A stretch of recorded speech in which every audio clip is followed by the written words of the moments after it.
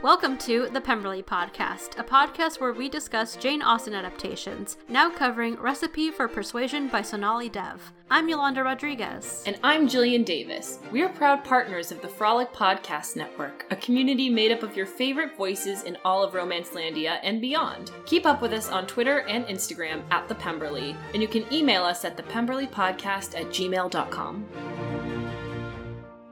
Hi everyone, welcome to a special episode of the Pemberley Podcast, in which we interview author Sonali Dev all about her book Recipe for Persuasion. Sonali has won the American Library Association's Award for Best Romance, the RT Reviewer Choice Award for Best Contemporary Romance, multiple RT Seals of Excellence, is a Rita finalist, and has been listed for the Dublin Literary Award. We started discussing her book back in June, so it's wonderful to hear her speak about her personal journey with Jane Austen, how this and all her Austen retellings have come to be, and even the books to come, including a Sense and Sensibility retelling called In Sense and Sensibility that's set to release July 2021. Stay tuned to the very end to even hear a bit about the Emma retelling to follow. You can find more information on all of Sonali's books and where to follow her on social media at her website, sonalidev.com. Now, on to the interview. Everyone, please welcome Sonali Dev! Yay! Yay! Thank you so much. I'm so excited to be here. A visit to Pemberley. Yeah. We like to think so. We're also really big Jane Austen enthusiasts. So we'd like to dive into your connection with Jane Austen. You've mentioned in some other interviews that your introduction was through Trishna, an Indian TV adaptation of Pride and Prejudice. What drew you to this story initially? This was, I think, 6th or 7th grade. So I was in middle school, growing up in India, in Mumbai, Bombay then.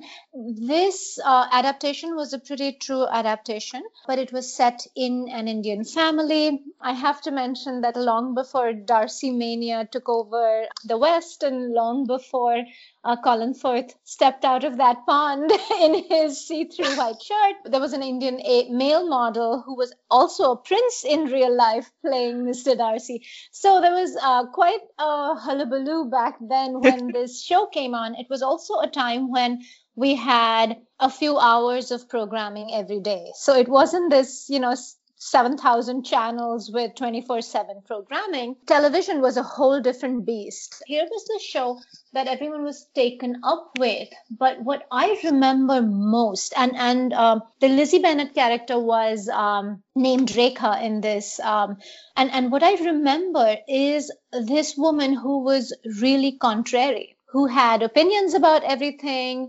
who never paid any heed to suggestions that she tame her opinions. And so she was opinionated, she was contrary, she made no effort to be likable to the opposite sex, and she was loved for all those reasons. And this was kind of mind-bending for me based on everything I was seeing around myself, right? My world was filled with stories. So there was Bollywood, Hollywood, a lot of English and American literature. In all of that, what I was seeing was women expecting to be something else, expecting to be sacrificial, likable, and to pander constantly, right? To keep their opinions to themselves. All of that was what I was seeing in the stories around me. We have natural things that we're born with, I think, and something inside me, this just spoke to, right? Who I believed I was just naturally was reflected in this. And so I ran out and I checked Pride and Prejudice out of the library, and it was completely life-altering, right? To see heroines who had this level of self-worth in a time when nothing in their world told them that they could have self-worth was completely, for young me, life-altering. And I didn't even know it then, but it felt okay to be me because of this one book. That's amazing. I love that. So do you have a favorite Jane Austen novel? No, I do not. Ooh. I have 4 favorite Jane Austen novels, and I am trying to write homages to all 4 under this one story universe. That's the whole point of this. And this is a dream I've had forever. A dream I wasn't quite sure, would ever become reality. I mean, if you really pushed me, I would say Pride and Prejudice.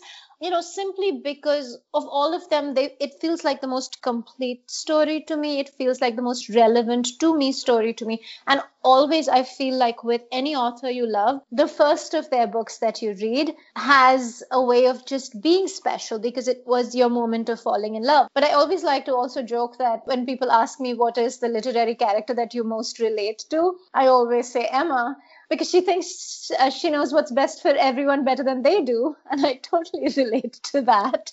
And she favors intention, over the action, right? So I do relate to Emma the most, I think, or did when I was younger. Of course, I'm being a little facetious with that. So what are your 4 favorite Austen novels? Pride and Prejudice, I think, again, as I said, it's a very complete love story. For me, love stories are really about coming into your own as an individual, enough to let love into your life rather than a story of 2 people. So I feel like all great love stories are really about individuals growing enough and coming into their own and learning to love themselves enough that when the universe gives you something, you're ready for it. In terms of individual growth, both love interests, I feel like it's a very complete love story. Also, all the best love stories are very rooted in a community and in the world around them, right? I feel like that's why it's the most, for me, one of the most fleshed out love stories. I think Persuasion, because it is the most highly romantic when it comes to a connection between 2 people, connection that transcends mistakes, which is the one, I think, lesson we all need to learn if we want long-term relationships, is because there is no relationship that doesn't go through intense pain that is bad enough for you to justify walking away. And yet a relationship that transcends mistakes, in that way, it's incredibly romantic. And Emma, because it's the most crazy pants and kind of fun. And again, a character who's unapologetically, herself, and a character who really has very few roadblocks and things standing in her way. So it's, I think, the most fun in that sense. And then Sense and Sensibility, simply because I think the relationship between 2 sisters, I also think the themes of Sense and Sensibility that speak to me translate least well to the contemporary day, because I think that book, a lot of it is about cheating and what that means, and truth and what that means. So my next one is, are you ready for this? Drum roll, please. The next one is In Sense and Sensibility. My son came up with it when he was in middle school, which is amazing, and now he expects royalties. So please buy the book. He needs his royalties. So to me, when I read Sense and Sensibility, Edward was cheating, right? There's this big hullabaloo about how he is so noble because he doesn't cheat, but he actually puts himself in a situation where, they're able to fall in love.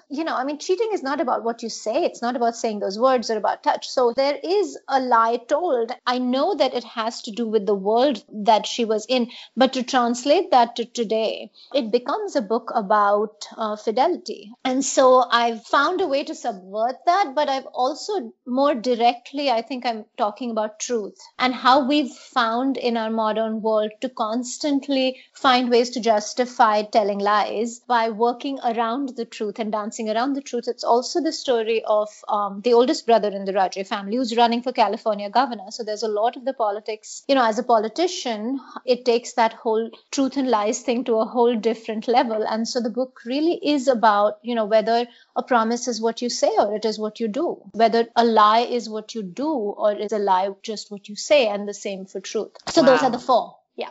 No, that's great. For many reasons, we're looking forward to In Sense and Sensibility, but it's interesting what you say about it being a story about fidelity, because you're right. And obviously, like, in Sense and Sensibility, like, there's that whole thing with Willoughby where he's like going to be with Marianne, but then like totally like leaves her when he finds out that his fortune is in danger. I feel like so many conversations about Sense and Sensibility have been about like the personalities of the sisters, how like one is like keeps her feelings very close to her and one is very open with her feelings. But definitely, I agree with you when it comes to the relationship aspect of it. And we've seen so much of Yash Rajay throughout this whole series that I think we're really, really looking forward to seeing him as a leading man.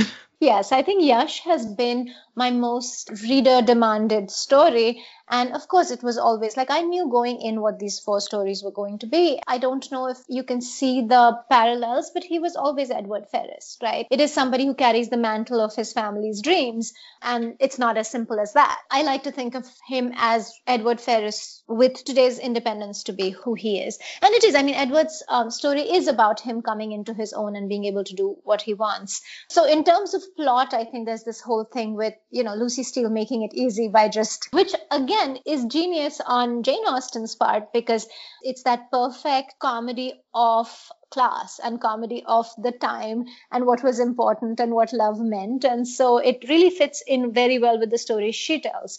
I kind of tell a slightly different story. And I've also always thought, she wrote these heroines with amazing amounts of self-worth back at a time when the world was not reinforcing that. But I feel like characters like Lydia Bennet and even to some extent Marianne, that there was this underlying lesson of the more long-suffering sensibility is a bad thing. And I know what she's saying, but I think in today's world, we've, as women, been allowed to take our sensibility and convert that into passion, right? And that's a growth that if you don't stymie that process, if you didn't constantly rein in whatever Lydia's spirit was, maybe she would have grown to be a different person. I don't know. That feels like in today's day and age, she would get much more play for that. And therefore, growth would probably have occurred. And I feel like even with Marianne, in terms of my story, Marianne's and Willoughby's story has more to do with what society allows, right? I mean, so if you make the assumption that Willoughby truly was in love with her, and we have reason to believe in the story that he did, it was just that the world he lived in and the structure of society did not allow him any way to let that happen for himself, right? And so there just were so many restrictions of what you could and could not do that your choices were between destitution and love, and his choices between destitution and love. And so there is a little bit of that parallel in the Marianne story in Sense and Sensibility, although the story is mainly focused on Yash and India Dashwood, who is a yoga instructor. The main vein of that story is Edward and Eleanor. Amazing. We're very much looking forward to that. So how did you decide that you wanted to write your own Jane Austen retelling? This happened over a long period of time. So weirdly enough, my first introduction to Jane Austen was through a retelling. As I grew up, and I've read these stories innumerable number of times.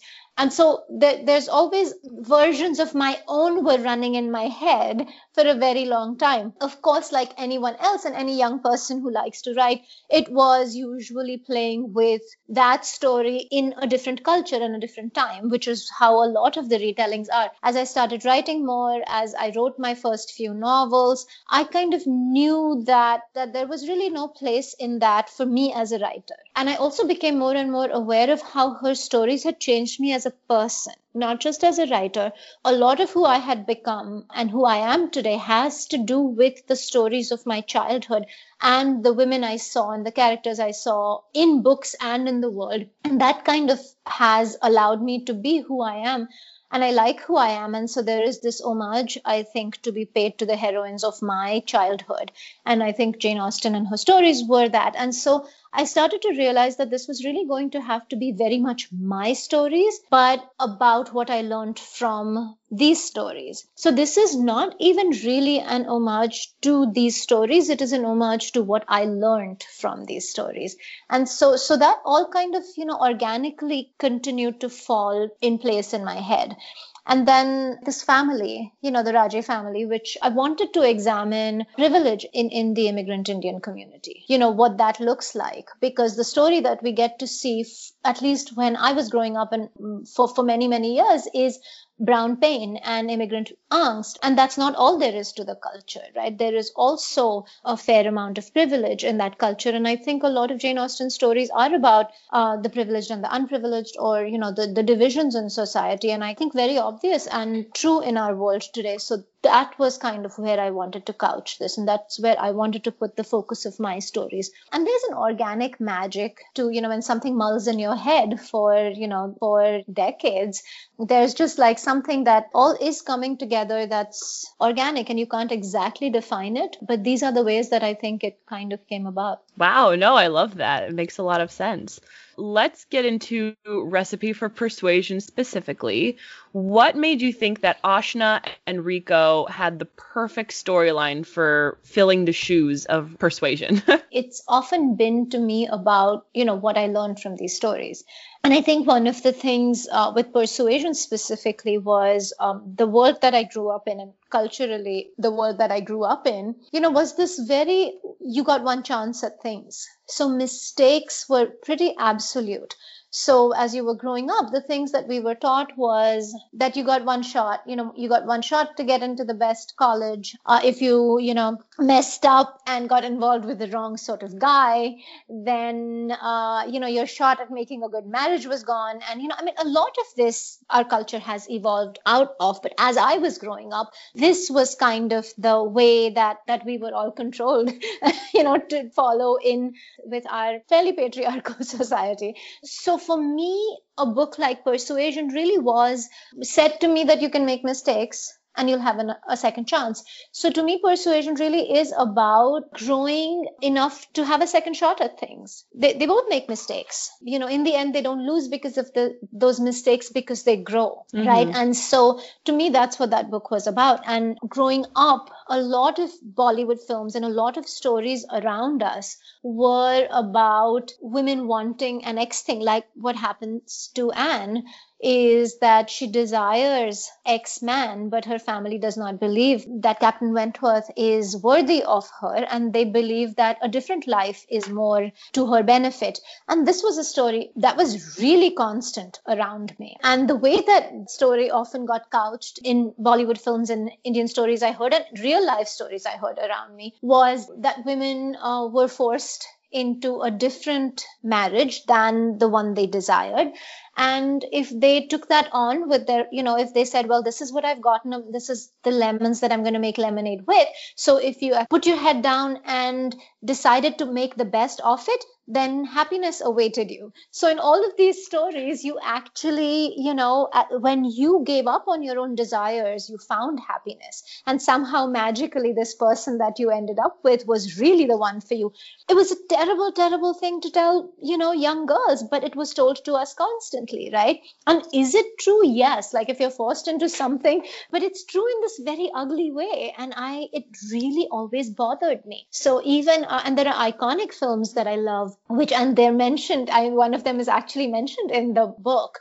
That moment when Shobhi feels that thing based on this film, Kabhi Kabhi, was something I felt. I'm like, that is like, he has no right to touch her. Like, what is going on here? Why are you telling me this is okay and beautiful, right? It used to really bother me. And so, of course, I had to address that because that was also very connected to the Anne Elliot and Wentworth story in my head. So I wanted to do this in this 2-generational way. And I also wanted to examine what happens with a woman if she says, no, I will not put my head down and accept this. And we're told constantly that when you put yourself and your desires before those of your family and your children, then there will be destruction. And of course there's destruction, right? Because that's the way this world is set up. And I wanted to write a woman who says, fine, I will deal with that destruction and walks through that carnage and comes out on the other side happy. And so to me, this really was so much of this was about Shobhi and being able to make that choice and find happiness at the end, and how we as women often don't see how much our mothers and grandmothers have actually set up for us. And we constantly judge them from a place of privilege that they provided for us. So to me, this was these two journeys juxtaposed on each other was really what this was about. Even more than really it being only about Rico and Ashna, because of course Rico and Ashna are magic, right? That's the whole point. Omar and Shobi are magic. The point is that we find this stuff that is magical, but it's made so hard for us to be true to that and to have that. And so naturally the story is about growing yourself to be a person who can fight for that and claim that. To your original question, Rico and Ashna, from the second they meet, they're just right. And there is, we've all had that experience in our lives with friends, with people from, with romantic relationships, is that there are just people who are, it's magic when you meet, right? For whatever reason. And it is, your connection is magic. And so that is between them. There were very specific reasons why he's a soccer player and why she is a chef. And those were story reasons, because the things I wanted to tell really fit well with that. Like it was, Captain Wentworth, he's a military man and he's able to make his, in that time, that was the way that somebody who's not born into nobility could ascend the class divisions. Also, a personality of somebody who is a naval officer is different from the personality of someone who's a lawyer, right? So I needed that essential warrior personality, which in our day and age, I think athletes are a very good example of that, because he can love like that because of his ability to focus like that on one thing and one person, right? And so it was just organically, that's why he is who he is. But to me, the story really is about being able to, say no and live life on your terms and find a way to be happy, which is so much growth. It's being able to take all the stuff you're told is going to happen and flip it. And for that, your own strength has to grow. Yeah, definitely something that struck us as we were reading this is like, I feel like most people read Jane Austen and they're like, it's a very happy, light, and sort of like the worst thing that can happen to you is like some guy kind of breaks your heart. Like that's sort of like the highest stakes in these novels. And you definitely took it to a much darker place, a very real, like much darker place where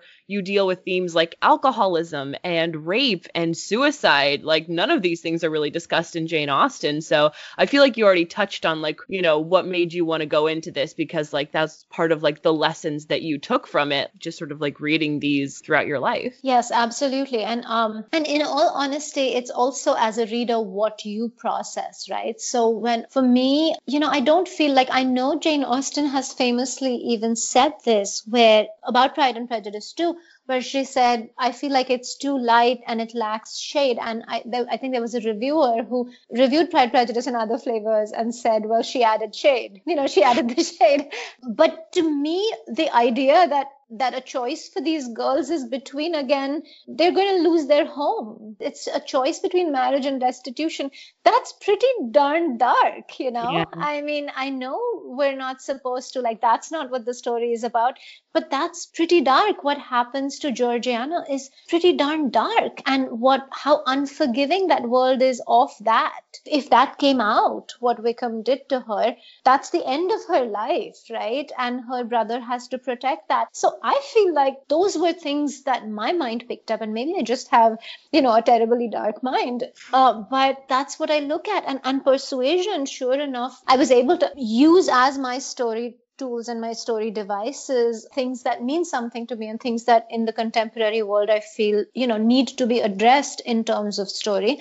But really, even with Persuasion, that's what you're looking at. You're looking at a motherless girl who's almost vulnerable because there are people around her who are advising her, and she feels kind of lost because she doesn't fit into this family at all. She just has no one to identify with, and that's pretty sad, and that's why she makes mistakes. And so that ups her character when she's able to stand up against this, because that's her whole world. I get so angry when I watch film adaptations of Persuasion, because they always make Anne mousy, and she is not, right? She is a girl who is able to see her entire world for how wrong it is, right? These are her own sisters, this is her own father, and not for a moment does she think what they're saying and doing is right and is okay. And we live in this world today where every one of our families has political differences within it, right?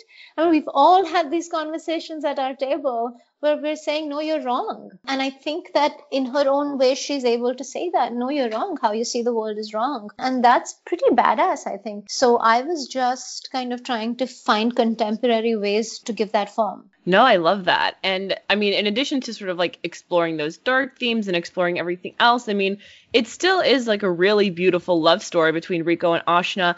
And it's also a really beautiful mother-daughter story between Shobi and Ashna because, you know, so much of this, I mean, like sometimes I feel like reading your books, I almost feel like I'm reading like a psychology book, but like as a story, you know, because you do such a good job of like going into like how everybody feels and like where that came from and like what it's doing to you now. You know, we really loved the love story between Ashna and her mother, how she went from like resenting her choosing other girls and this career and leaving her over staying home and raising Ashna. Yeah, I think love stories are magic, but to me, she would not be that person at the end of the book if her love story with her mother does not. So this is so much is Shobi and Ashna's story because that's foundational for her. The book is so much about that for me. Initially, when I started writing it, I thought, I'm going to write a 2-generational Persuasion. So it was really the juxtaposition of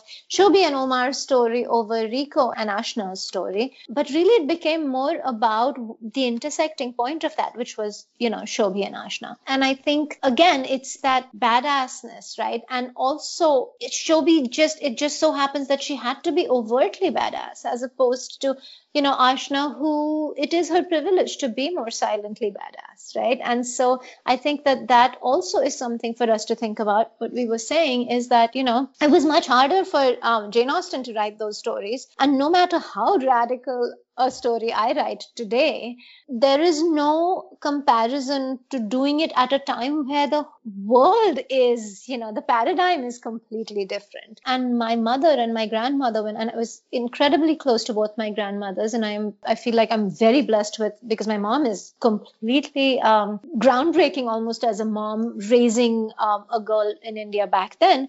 I'm proud of the kind of mom I am to my own daughter.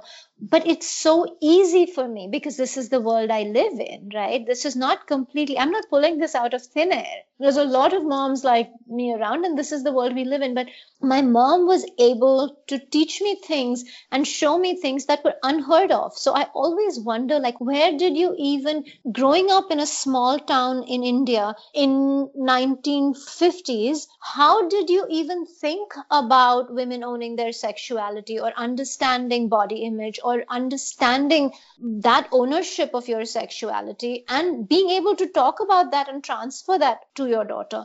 Being able to understand the micro messaging and when men talk to you and when there was, a conversation going on in the room and who got to speak and who didn't. I don't even know where she got that from. She literally had to have pulled it from somewhere. And that's, the level of strength is way higher than anything I could do at this point. And don't get me wrong, my mom, can also annoy the heck out of me. And all mothers have to do that. It's in the mom manifesto. But having said that, there is something. And then my grandmother, 10 times that. She went to med school in British India. And my grandparents fell in love in med school. And here was a woman who had this long, brilliant medical career where people would look at her and assume she's a nurse, right? That never happened to her husband. And so many things, right? But these women were getting their strength from somewhere. And so to me, that really is the beauty of this story, I think, is that generational connection between women. And just, again, Shobi and Meena, both, I think, pretty badass women, but who've been able to find different ways to couch that in the daughters they bring up and in how they support each other and all of that. So, that to me really is what makes that story mine and theirs. As someone who has immigrant parents, I feel like there's so many themes that I related to in this as well, of getting to see the backstory of what were the struggles that Ashna's mother went through. And I think even at the end, Meena tells Ashna, you were shielded from so much of this. You don't know all the struggles. And I think as a reader, it's really beautiful that, we do get to see it. And as Jillian mentioned, at first we resent Shobi a bit. We're like, why isn't she a better mother? But then by the end, we're like, my goodness, the strength of this woman, of what she went through is really incredible to see. Thank you. And I also think in terms of the immigrant part of it is again between Meena and Shobi, right? Shobi she owns her Indianness and she absolutely refuses to ever Americanize her in any way. So there are, I think, little things, whereas Meena is entirely assimilated, right? And so for her daughters, so as daughters, these girls are processing their female role models and their mothers differently, right? I mean, here Ashna feels like every day that she goes to school, she has to fit in. And here she is unexpectedly when she's 8 or 9 in this completely new country that she never expected. I mean, she was living in a palace, right, in India. Right. And so now here she is, and it's not all of her, but it is a small part of her where, it's her mom doesn't care. She has a huge bindi on her head and she leaves, America every 3 months and she doesn't have any connection with it. And this girl, for no choice of her own, and nobody stops to take a moment because nobody figures that it's hard because often we display more resilience than we have because not being resilient comes with so much shame, and for somebody who's dealing with so much shame, and Ashna was a challenging protagonist to write in today's day and age because we cannot in books show any weakness, right? We cannot in fiction show any weakness, just like in real life. Any weakness we show comes with this, huge amounts of baggage. Sure. And so here is a very broken character. I wanted the book to be fun and escapist also because I wanted that. And I think that at one point I had a beta reader read the book and say that being inside Ashna's head is such a, overwhelmingly dark and sad experience. And I realized that's not who Ashna was and that's not who I wanted her to be. And so, that's the layering of a character. And I don't want to say I changed her, but I completely changed her personality to not be overtly dark. And I think that made it more powerful. And so it was really great feedback from a beta reader. I mean, bless beta readers. They're just great, right? Because they see things like this. But I think for this moment in time, that was almost indulgent. That would have been an indulgent character to write, somebody who wallows, and Ashna doesn't wallow, right? But her pain is very present. And I think these little things is what really makes that pain that present. I hope. So, I mean, we loved the ending. What do you think is next for Ashna and Rico? Like, what comes next for them? So Ashna and Rico, of course, feature heavily in the next book. Because it is Yash's story and Rico now works on Yash's campaign. I think that, for the most part, also the hard journeys are done in these stories, just like, Trisha and DJ are in Recipe, but the hard part of their journey is done. And which is not to say that, their lives are perfect in any way, but they're pretty darn good, right? Because they've made that journey of putting themselves in a place where they can enjoy the fruits of their labor somewhat. So that is true of, again, Rico and Ashna too. They're all in a good place and now it's normal life. It's going to have ups, it's going to have downs. But I do keep away specifically from, and I've been very mindful about this with this set of books, which is to not make happiness about marriage. And this, I think, has to do with me being rebellious, I think, of my own upbringing. I really don't want that world for my daughter and for the girls of today where I want marriage to be a choice simply because you want to do it, but not a requirement for happiness in terms of conditioning. And I know it happens in my first book because my first book, Bollywood Affair, is really about a child bride breaking out of that. So it's always been, I kind of feel iconoclastic about marriage a little bit. And so specifically, I don't want any of these books to have that, it ends with the big fat Indian wedding, nothing wrong with it. But I wanted it to really be about these people being okay. For sure. We're looking forward to seeing more bromance moments between Yash and Rico.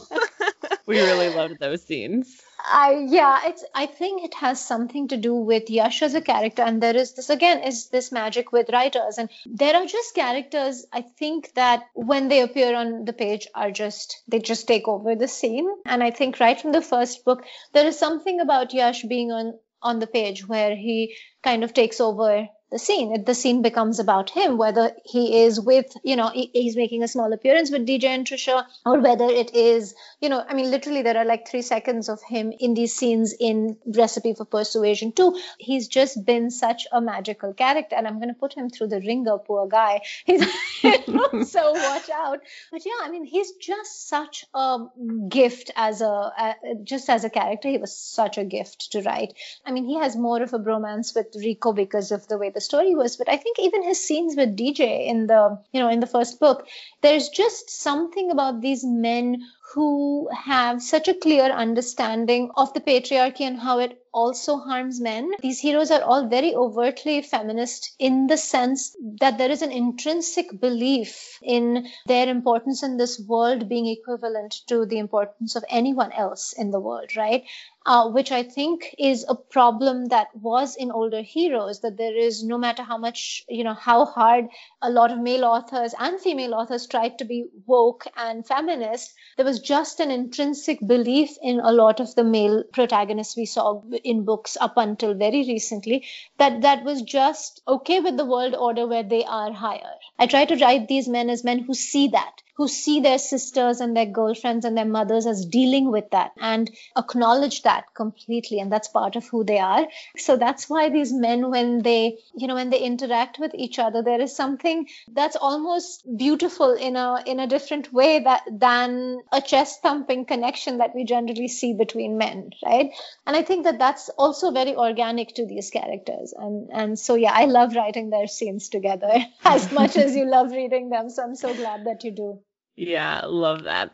So another Rico moment that we really just died over in this book was when he literally quoted Persuasion and said that he was half agony, half hope.